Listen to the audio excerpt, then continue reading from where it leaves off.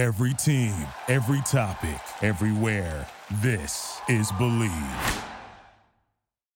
It's time to go inside the film room with veteran scout and coach Chris Landry and Scott Seidenberg breaking down college football from a different angle. It's the College Football Film Room Podcast. The national champion is crowned. Come on inside the College Football Film Room and let's talk all about it. I'm Scott Seidenberg, joined as always by veteran scout, coach, and consultant Chris Landry from LandryFootball.com. And Chris, we can now make it 4 national championships for LSU, all 4 being won in New Orleans.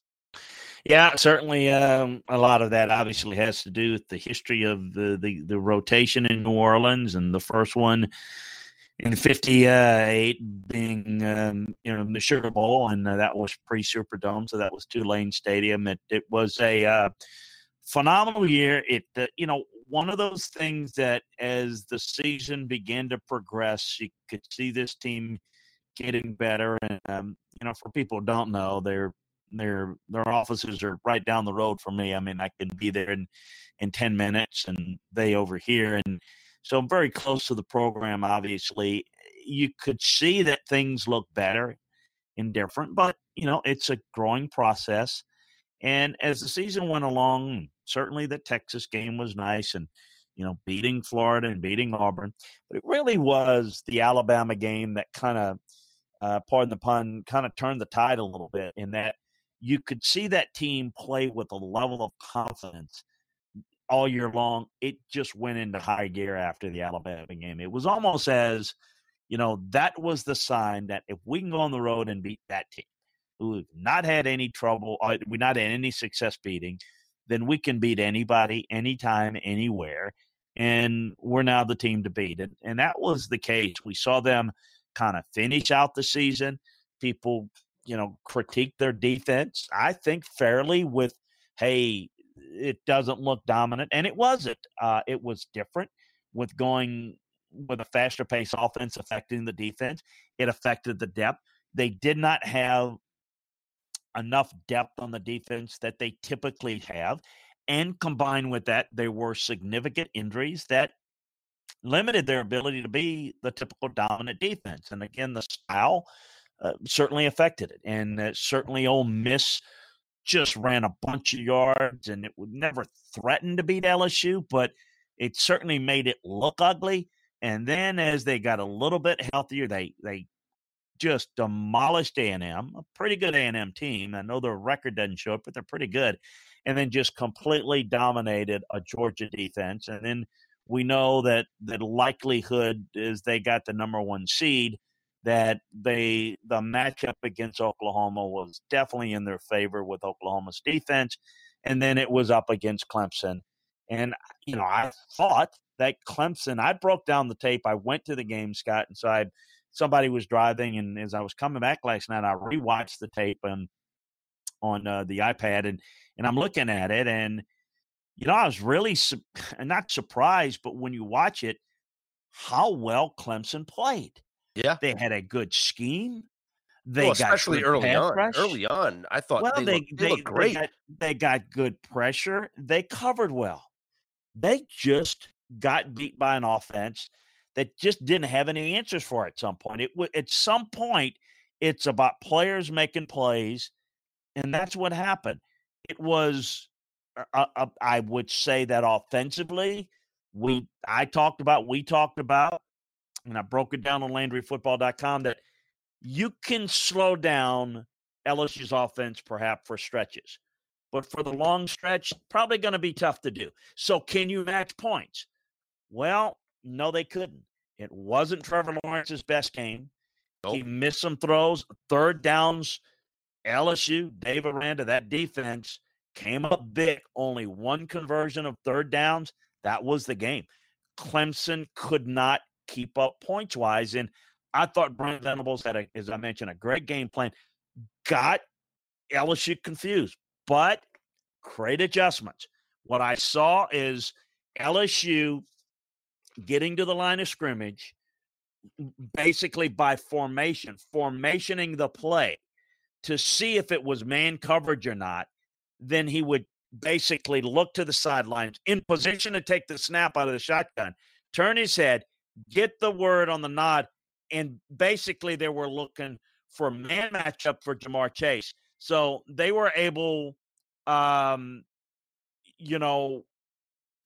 see the right matchups that would allow them to make plays, and then it's Ja'Marr Chase here, Ja'Marr Chase there. And then it became the shootout that we all thought. So it was, people may say and use it another term that it was a feeling out process, but what it was is you're trying to get a feel what they're doing, what they're playing. And yet they once they were able to do it, the points started to come. And even at the end, they could have scored points that they didn't need, and they didn't. I thought it was a class move. But even it was by LSU standards an off day, yet they scored 42 points. And can you imagine if they'd figured it out sooner?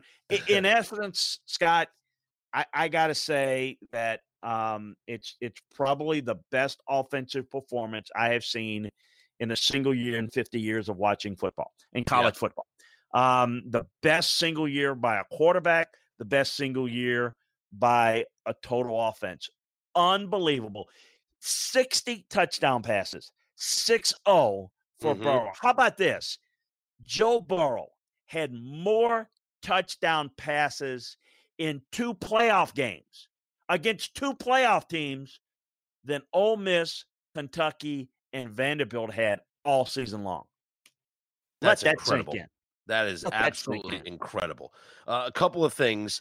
The offensive pass interference call was a little ridiculous there at the end. If that touchdown counts, it's a 10-point game with 9 minutes left. Who knows what happens? I still think LSU pulls it out, but certainly the final 9 minutes were very anticlimactic, and it could have been different if they don't call that offensive pass interference. Was it a give back because the play before that was a defensive pass interference was a complete phantom call? Maybe, but it was a Pac-12 officiating crew, and we all know how much the Pac-12 refs get ripped. But that's Scott, beside the point. It's a good point. Let me give you another one. Mm-hmm. That I don't know if it was brought out. In fact, I watched the TV copy, and I don't remember them saying it. And it may not have been noticed on TV because you may not have seen it. So, obviously, LSU gets a score prior to the half. LSU comes out beginning in the second half, and Clemson gets a stop. Then Clemson gets the ball. They score. They cut it to 3. So, LSU gets the ball. They got a 3-point lead. Clemson gets a stop. Clemson has the ball. They're in their territory. And there's a flare pass to Travis Etienne. And it's kind of an innocuous play that you probably need to go back and watch. And again, TV copy may not show it. It's 3rd down. LSU linebacker Patrick Queen, who was the defensive MVP and was outstanding, makes a tackle on Etienne. If he doesn't make that tackle, that may be a 70-yard touchdown run, or certainly setting it up. It's at that point maybe Clemson takes the lead. Well, keep in mind, I'm glad you brought up Etienne, because in the 3rd quarter, his 14th carry of the game, he had a 3-yard touchdown run. There's 5 minutes left in the 3rd quarter. He had 80 yards on the night, and that made the score 28-25. LSU then goes 3 and out, and then Clemson gets the ball back. That's the drive that you're talking about with the flare pass and whatnot. Yes. But from that moment on, after he scored that touchdown, with 5 minutes left in the 3rd quarter, Chris, he carried the ball one more time for the remainder of the game. Yeah. No, and that is, to me, that's just inexcusable. And I know that you're down, and I know that you want to try and have Trevor Lawrence pull you back in this game, but it was clear he was off. And your biggest weapon offensively besides Trevor Lawrence is Travis Etienne. And the fact that he only got one more carry when it was a 3-point game at that point, how do you not put the ball in his hands at least once or twice a possession? Well, and then on that series I'm talking about, they did work it to them, and then at the punt, and then LSU scores. Then it's 10. Then it becomes a little bit more of a skewing the run game to try to make some big plays, because then time became the element. But look, you're right, and you mentioned the interference call could have been a factor. Here's the bottom line. Here's something else that's amazing. You realize that LSU did not trail at any point during the season in the fourth quarter, not once. They also never trailed by double digits until the first quarter last night. Correct. But, there's a lot of time in the fourth quarter. So, you'll wonder if again, if it's close, we're going to see the magic of bringing them back. They never had to. They never were really threatened. I mean, the biggest threat was, okay, last night down 10-0, when you think, boy, they can't figure out the offense. And I kept thinking, I kept tweeting out, look out, LSU's going to have to figure this out. I think they will, but you're watching a really good game plan, but we're going to see the adjustments. And like the adjustments, people forget, it's a long season, I know, but Auburn and Florida, particularly Florida in the first half, had the best defensive game plan, for a half, because quite frankly, it took LSU to the third quarter to figure it out, where it took LSU to the second quarter in this game.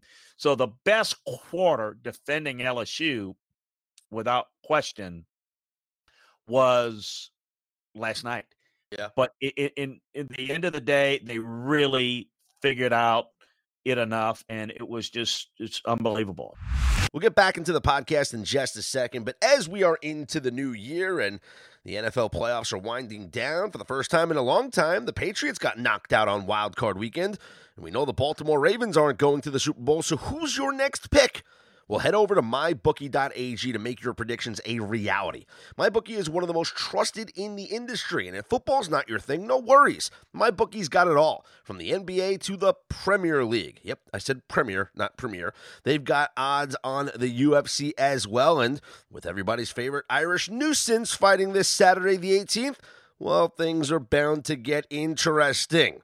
MyBookie has the fastest payouts, best promotions, and a very helpful 24/7 customer service team. If you join right now, MyBookie will match your deposit halfway, all the way up to $1,000. That means if you deposit $2,000, you'll get an extra $1,000 in free money to play with. All you have to do is use our promo code BLV to activate the offer. Once again, that's promo code BLV to get your extra cash from MyBookie. Bet, win, get paid. And we talk about the what-ifs with Clemson. There's what-ifs with LSU as well. I mean, Jamar Chase drops a touchdown that would have been his third touchdown of the game and probably would have been the knockout blow 10 minutes earlier than they got the knockout blow. So right. You can say what if with Clemson, what if with Clemson. LSU had their fair share of miscues. Even on the first series. Well, the first series, Joe Burrow escaped what would have been a safety. Yes. He was wrapped up in the end zone. And they made a big play, obviously called back, illegal man downfield. Then you have the drop by Chase that would have been the first down. So, it was partly figuring it out, but partly just kind of settling down and making plays. Because there were some drops there that Marshall had a couple of big plays, but he had some drops. So, yeah, that's just, it took some time, and it's one of those things. If you have one of those offensive nights that are just not quite as good, and it wasn't, and it was really good. The one thing that Clemson did consistently well that LSU never adjusted to was the protection schemes. LSU was not sliding inward correctly, and you've got to let the edge guys free so the quarterback and the receivers have time to make something happen. You can't let free runners come through the A and B gap, and they never did it. And what they were able to do is just work the short passing game. I thought Clemson's defensive line outplayed LSU's offensive line in the pass game most of the night. But the adjustment to the quick pass game and getting Clyde Edwards-Helaire involved a little bit more late was a key factor. I thought that listen, a lot of the pressures were really four-man pressures by Clemson. Mm-hmm. So they didn't have to blitz a lot. They had multiple guys in coverage. And I'm telling you, they covered well. Until, there were some throws that Joe Burrow placed it like you place a baby in a bassinet. I mean, it's like it can only be there. Yep. I mean, this guy against 3 of the top 4 ranked teams in the country, Joe Burrow had 16 touchdown passes and 0 interceptions. Just unbelievable performance all year long. Unbelievable performance. 9 straight 300-yard passing games, 13 on the year. Just simply outstanding.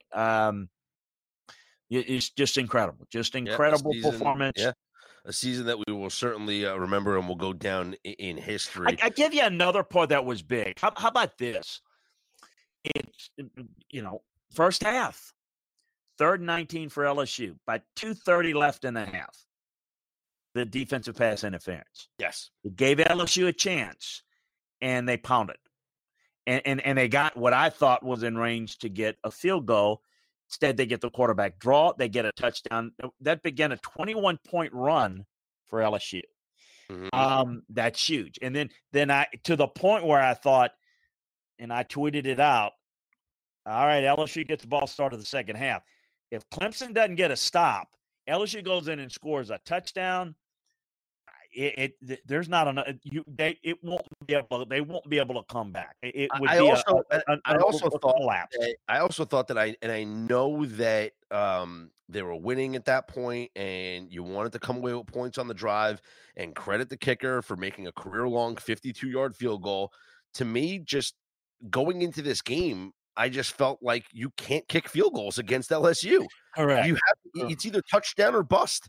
There's like 3 points does you nothing against this offense. So, I get it. He made the field goal. That's great. And Clemson extended their lead. I just felt that if I were Dabo in that moment, I'm keeping my offense on the field because it's either or I'm punting and pinning them deep. Actually, too close to punt at that point. But I keep my offense on the field because I know I need 7 and 3 does me nothing. Yeah, I think at that point he was feeling good about his defense, and that of course they were playing well. Yeah, but in retrospect, yeah, they needed all the points. I think he knew that. I think he knew that he couldn't settle for 3. Here's the other thing: that field goal kicker, Hunter was 0 for 4 in 40-plus yard field goal attempts, over 40 yards. So that was the first one he made. Now, Granted, they didn't have to try a lot of them, but yeah, well, they said also in pregame warmups he was drilling them from like 55. And but he hasn't done one a game. But again, I think they felt like we can't come away empty, and that's always a part of it. Look, at the end of the day, they didn't play well enough offensively. Listen, Lawrence is going to be a great player, probably be back there next year. He didn't have a good game. I mean, he overthrew a bunch of balls. And there were some drops. They didn't throw Stingley's way at all. The coaches there felt like they didn't want to throw at Stingley, but they felt like they could beat the other corners. And, Lawrence just overthrew, more balls, and Brady outplayed him. There's no way. I mean, Burrow outplayed him. Mm-hmm. And that was the difference in the game. At the end of the day, you can play good defense, but you've got to be able to match points with this team. And Clemson couldn't match points. They just fell short. All right, well, let's talk about the fallout from this game now. And I think as much as he said, my plan is to be at LSU as long as they want me, you knew the NFL was going to come a-calling for Joe Brady, who did such a tremendous job with the passing game for Ed Orgeron this year, and he was going to be a hot commodity. Matt Rule wanted him. He targeted him, and now Joe Brady goes to the NFL to become the Panthers' offensive coordinator as his star continues to shine, Chris. Well, here's a perfect example of how things take place. People often have kind of a view that these things are kind of plotted out and planned, and they really happen a lot more organically than people know. So Joe Brady gets hired a year ago from the Saints staff as an underling. Looks like a low-level assistant, not an assistant coach, not an assistant to the assistant coach, but a staffer that helps guys. And very bright, obviously, gets the job. And, he wasn't even – he just turned 30 while he was here at LSU. Yep. So I've known him as a young kid, and, I say kid, he's a young man that's just very bright. So he gets the job. and it's a perfect storm. He has really good concepts that he brings over from the Saints to a quarterback that is not only talented, as we know, not only a gym rat, not only extremely bright, but his style of offense that he ran as a quarterback for his entire life since high school, these route concepts only just enhance what he does and knows. And oh, by the way, I've said this several times, and I say it for emphasis because I can't stress it enough.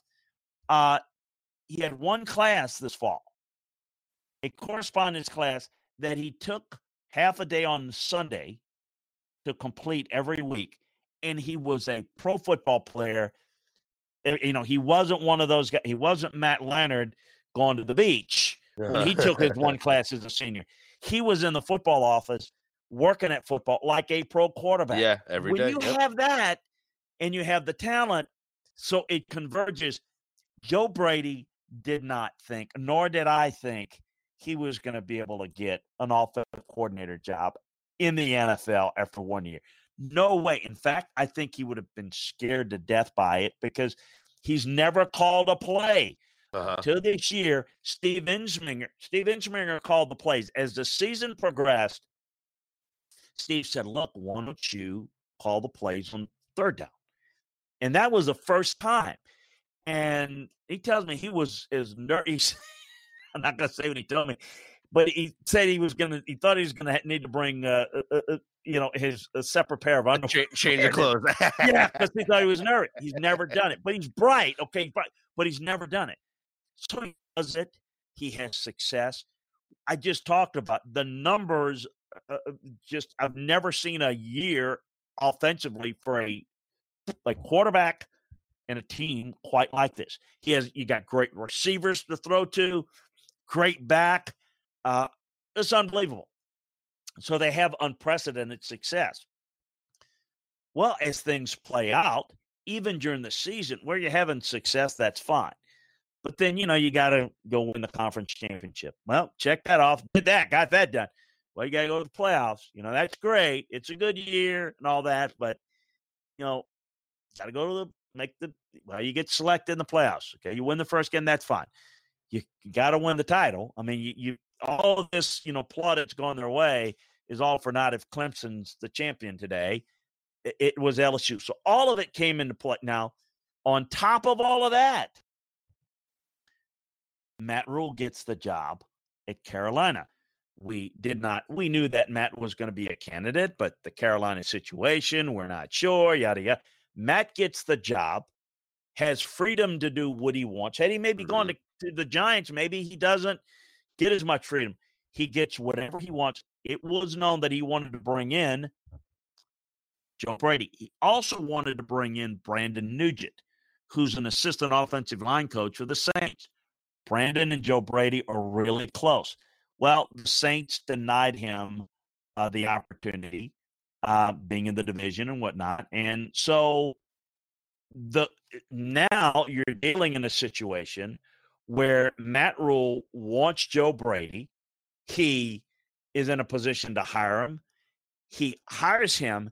Not only is he going to get a lot more money, but Joe Brady gets to bring any assistant he wants on the offensive staff. He gets the keys to the whole. Now, that is not something he expected. I even put a post up on LandryFootball.com. This payday and this opportunity was not something that he saw coming a month ago. It just happened. All those things that I mentioned converge. And then, the thing about it is, look, I make no secret. I have it talking with Joe. I've always said to any young coach, look, sometimes you got to know when to go and you got to strike when the iron's hot. There's no doubt he could have had success at LSU. But let's just call it like it is. LSU's offense next year will not do what it did this year. I don't care who's coaching it because Joe Burrow's not going to be there. So you're in a situation where, you strike where the iron's hot. I mean, you go there, his star is not going to be as bright next year if they go 10-2 and they're not putting up the big numbers. It'll never be bigger than it is now. Is it ideal in terms of, is he the most prepared? Probably not. But he's going to have to work through it.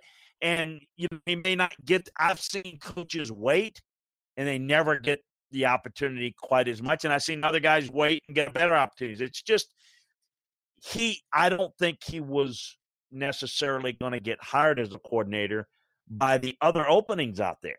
But Matt Rule, that connection – everything converged, and feeling that, look, I may not get this opportunity a year from now. I might not be as hot a year from now.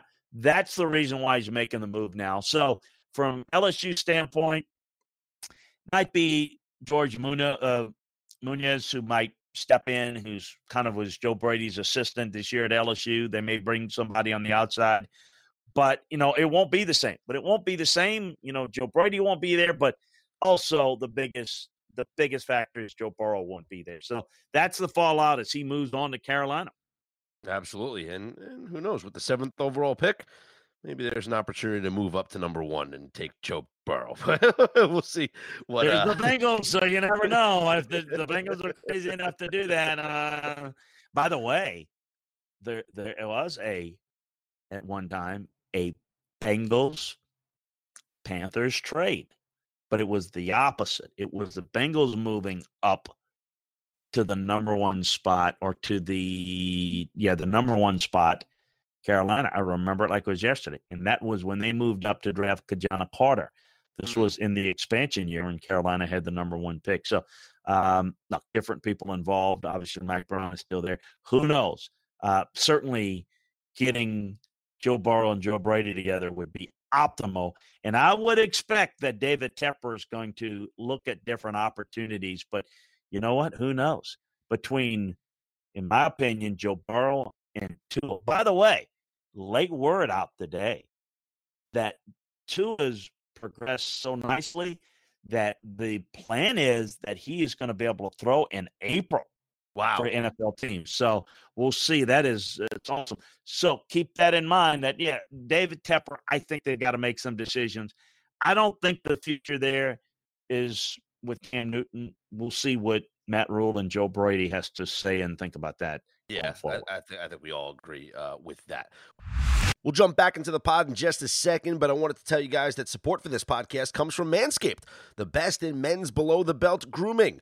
Manscaped offers precision-engineered tools for your family jewels. So if you're going to pick any New Year's resolution this year, let it be to take care of your junk. And Manscaped is making it easy with their men's grooming products, and they've redesigned the electric trimmer. The Lawnmower 2.0 has proprietary skin-safe technology, so this trimmer won't nick or snag. Manscaping accidents are finally a thing of the past. And Manscaped also has the Crop Preserver, an anti-chafing deodorant and moisturizer. Get 20% off plus free shipping with the code BELIEVE at manscaped.com. Start the new year off the right way by using the best tools for the job. And don't forget, get 20% off and free shipping with the code BELIEVE, that's BLEAV, at manscaped.com. That's 20% off with free shipping at manscaped.com. Use the code BLEAV.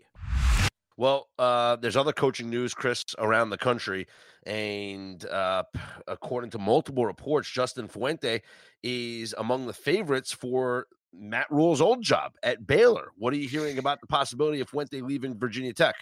Yeah, we got that in our notebook up right now on LandryFootball.com, and it is interesting. There's a little bit of agent at play here, but checking into it, there is interest. Baylor would like to speak with them. We'll see if they go through with it or promote from within.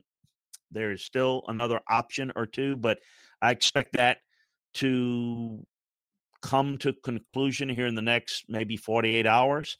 So we'll keep you up to date at LandryFootball.com and LandryFootball.com on the latest. But it is a real thing. I don't know if it's going to – here's the ironic thing, how this business works. Justin just finished completing his coaching staff yesterday. You know, he made some staff changes. Bud Foster retired, and he made some changes on his staff in addition to that. So he just completed his staff. I'm wondering if it's a little bit of a leverage play to get a little bit more of an extension in Virginia Tech or not. We'll see. But I do know there is mutual interest. It's just whether that mutual interest is going to come into an offer, which I think has a better than 50-50 chance of happening, and then B, an acceptance, which I think is only going to happen if Virginia Tech doesn't extend it. Virginia Tech doesn't extend it, I could see him taking it. So stay tuned. A little bit of drama there happening between Waco and Blacksburg.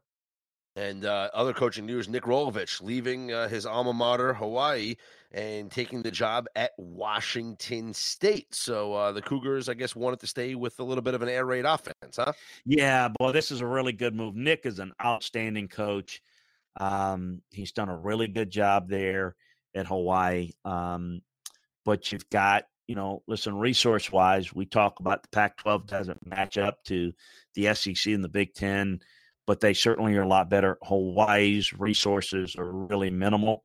It's a chance to go to the Pac-12 and a big step up. And no, this is a good move for them and get the people in place that would be a good fit. That's a good administration there at Washington State.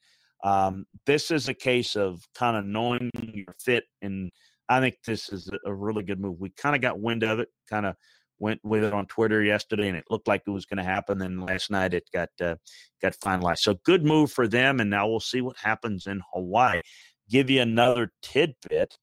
Somebody that has a potential interest in the job, and this would be, talk about a blow, LSU defensive coordinator Dave Aranda. Could you imagine Joe Brady goes up there? The problem I think is going to be, Dave Aranda was an assistant at Hawaii, and I think likes it and wants to be a head coach. Problem is, I don't think the budget's going to be what he wants. So how badly do you want to be a head coach? How much of a pay cut are you going to take?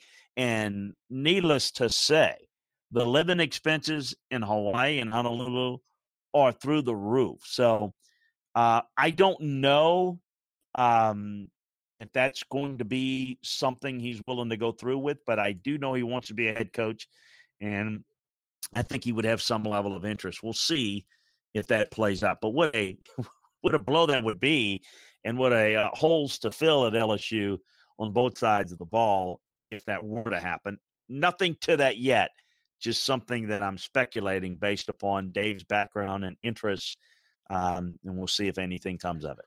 I don't want to end the podcast on a down note, but this is a serious story, one that broke here on Tuesday evening, and that is an issue with Penn State, where a couple of former players have filed a federal lawsuit against head coach James Franklin and the school, citing some hazing scenarios that occurred with the football team. I know this is a serious issue.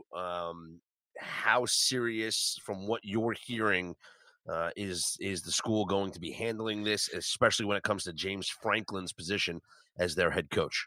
Well, it's serious. They're going to have to address it. They're going to have to address it publicly. And is there anything to it? I mean, I don't know. I don't know what happened or what didn't happen, but it's something you got to get out in front of. I mean, the accusation is that not only it happened, but that they basically pushed him out the door because he was threatening to report it, and it was caught. So they basically sent him down the road because he was going to blow the whistle on him. Well, if that's the case, you certainly, with their history, don't want to have this as, at the very least, a PR black eye. Exactly. So they've got to get out in front of it and say, this didn't happen. This is what we've – and again, I Scott, none of us know what happened in a situation like this or what didn't happen. So I think we just need to stay tuned on following. I mean, it seems like it's going to be a case of he said, because it involves a couple of players, but it involves players that were supposedly part of the hazing. So you're going to have several players and obviously the administration at Penn State that's likely going to deny it against some that say it happened. So what proof do they have? Are they looking for money? Do they have anything of proof that could lead this down the road to where it's more than just, few-day news cycle, but then leads to something bigger. Any investigative bodies that become involved in trying to figure this out. I mean, these how these things uncover when something's there. I don't know that anything is there. We'll find out in the days and weeks to come. Yep. Well, Chris, it's been an incredible regular season, postseason of college football, and it's been fun for us here on the College Football Film Room, but we are not done, and I know you are not done at LandryFootball.com. We got all-star games coming up as players are getting ready to enter the NFL draft. We're going to be all over those, all over practices, the Senior Bowl, and all those other fun activities are coming up, and yes, coaching cycle news as well, and the recruiting trail. There's just so much information to digest at LandryFootball.com, right, Chris? We do, absolutely. Again, a lot of assistant coaching moves. I mean, just, Notre Dame promoting Tommy Rees, and Oregon still looking for an offensive coordinator. Georgia's looking at a couple of moves. So, yeah, you're getting some of those things taking place. We'll see some more coaching news takes place after signing day in February, the second signing day. We've got information on that, and it never stops because now there's probably more information on 2021 class recruiting because most of the recruiting classes are in the books. As you mentioned, players declaring for the draft. We're going to have a few more as that deadline's approaching. A.J. Apenza of Iowa's declared for the draft, and we got all that covered for you. All the details over at LandryFootball.com. You can catch it, what's going on, the recruiting analysis, evaluations, draft prospects, draft boards, scouting reports. We got it all for you. NFL draft, college information, NFL information, one-stop shopping football. Check it out at LandryFootball.com. Still have our holiday special going up. Still in the holiday spirit. So we've got that 50% off. Take advantage of it today for 1 year, 50% off, and you'll be on top of it. The college and pro game better than anyone out there. And be sure to follow Chris on Twitter at Landry Football. You can follow me at Scott's On Air, and subscribe, rate, and review the College Football Film Room wherever you get your podcasts from, or check us out on the Believe Podcast Network at BLEAV.com. Until next week, Chris, I'll talk to you then. Hey, look forward to it, buddy. Thank you for listening to Believe. You can show support to your host by subscribing to the show and giving us a 5-star rating on your preferred platform. Check us out at Believe.com and search for BLEAV on YouTube.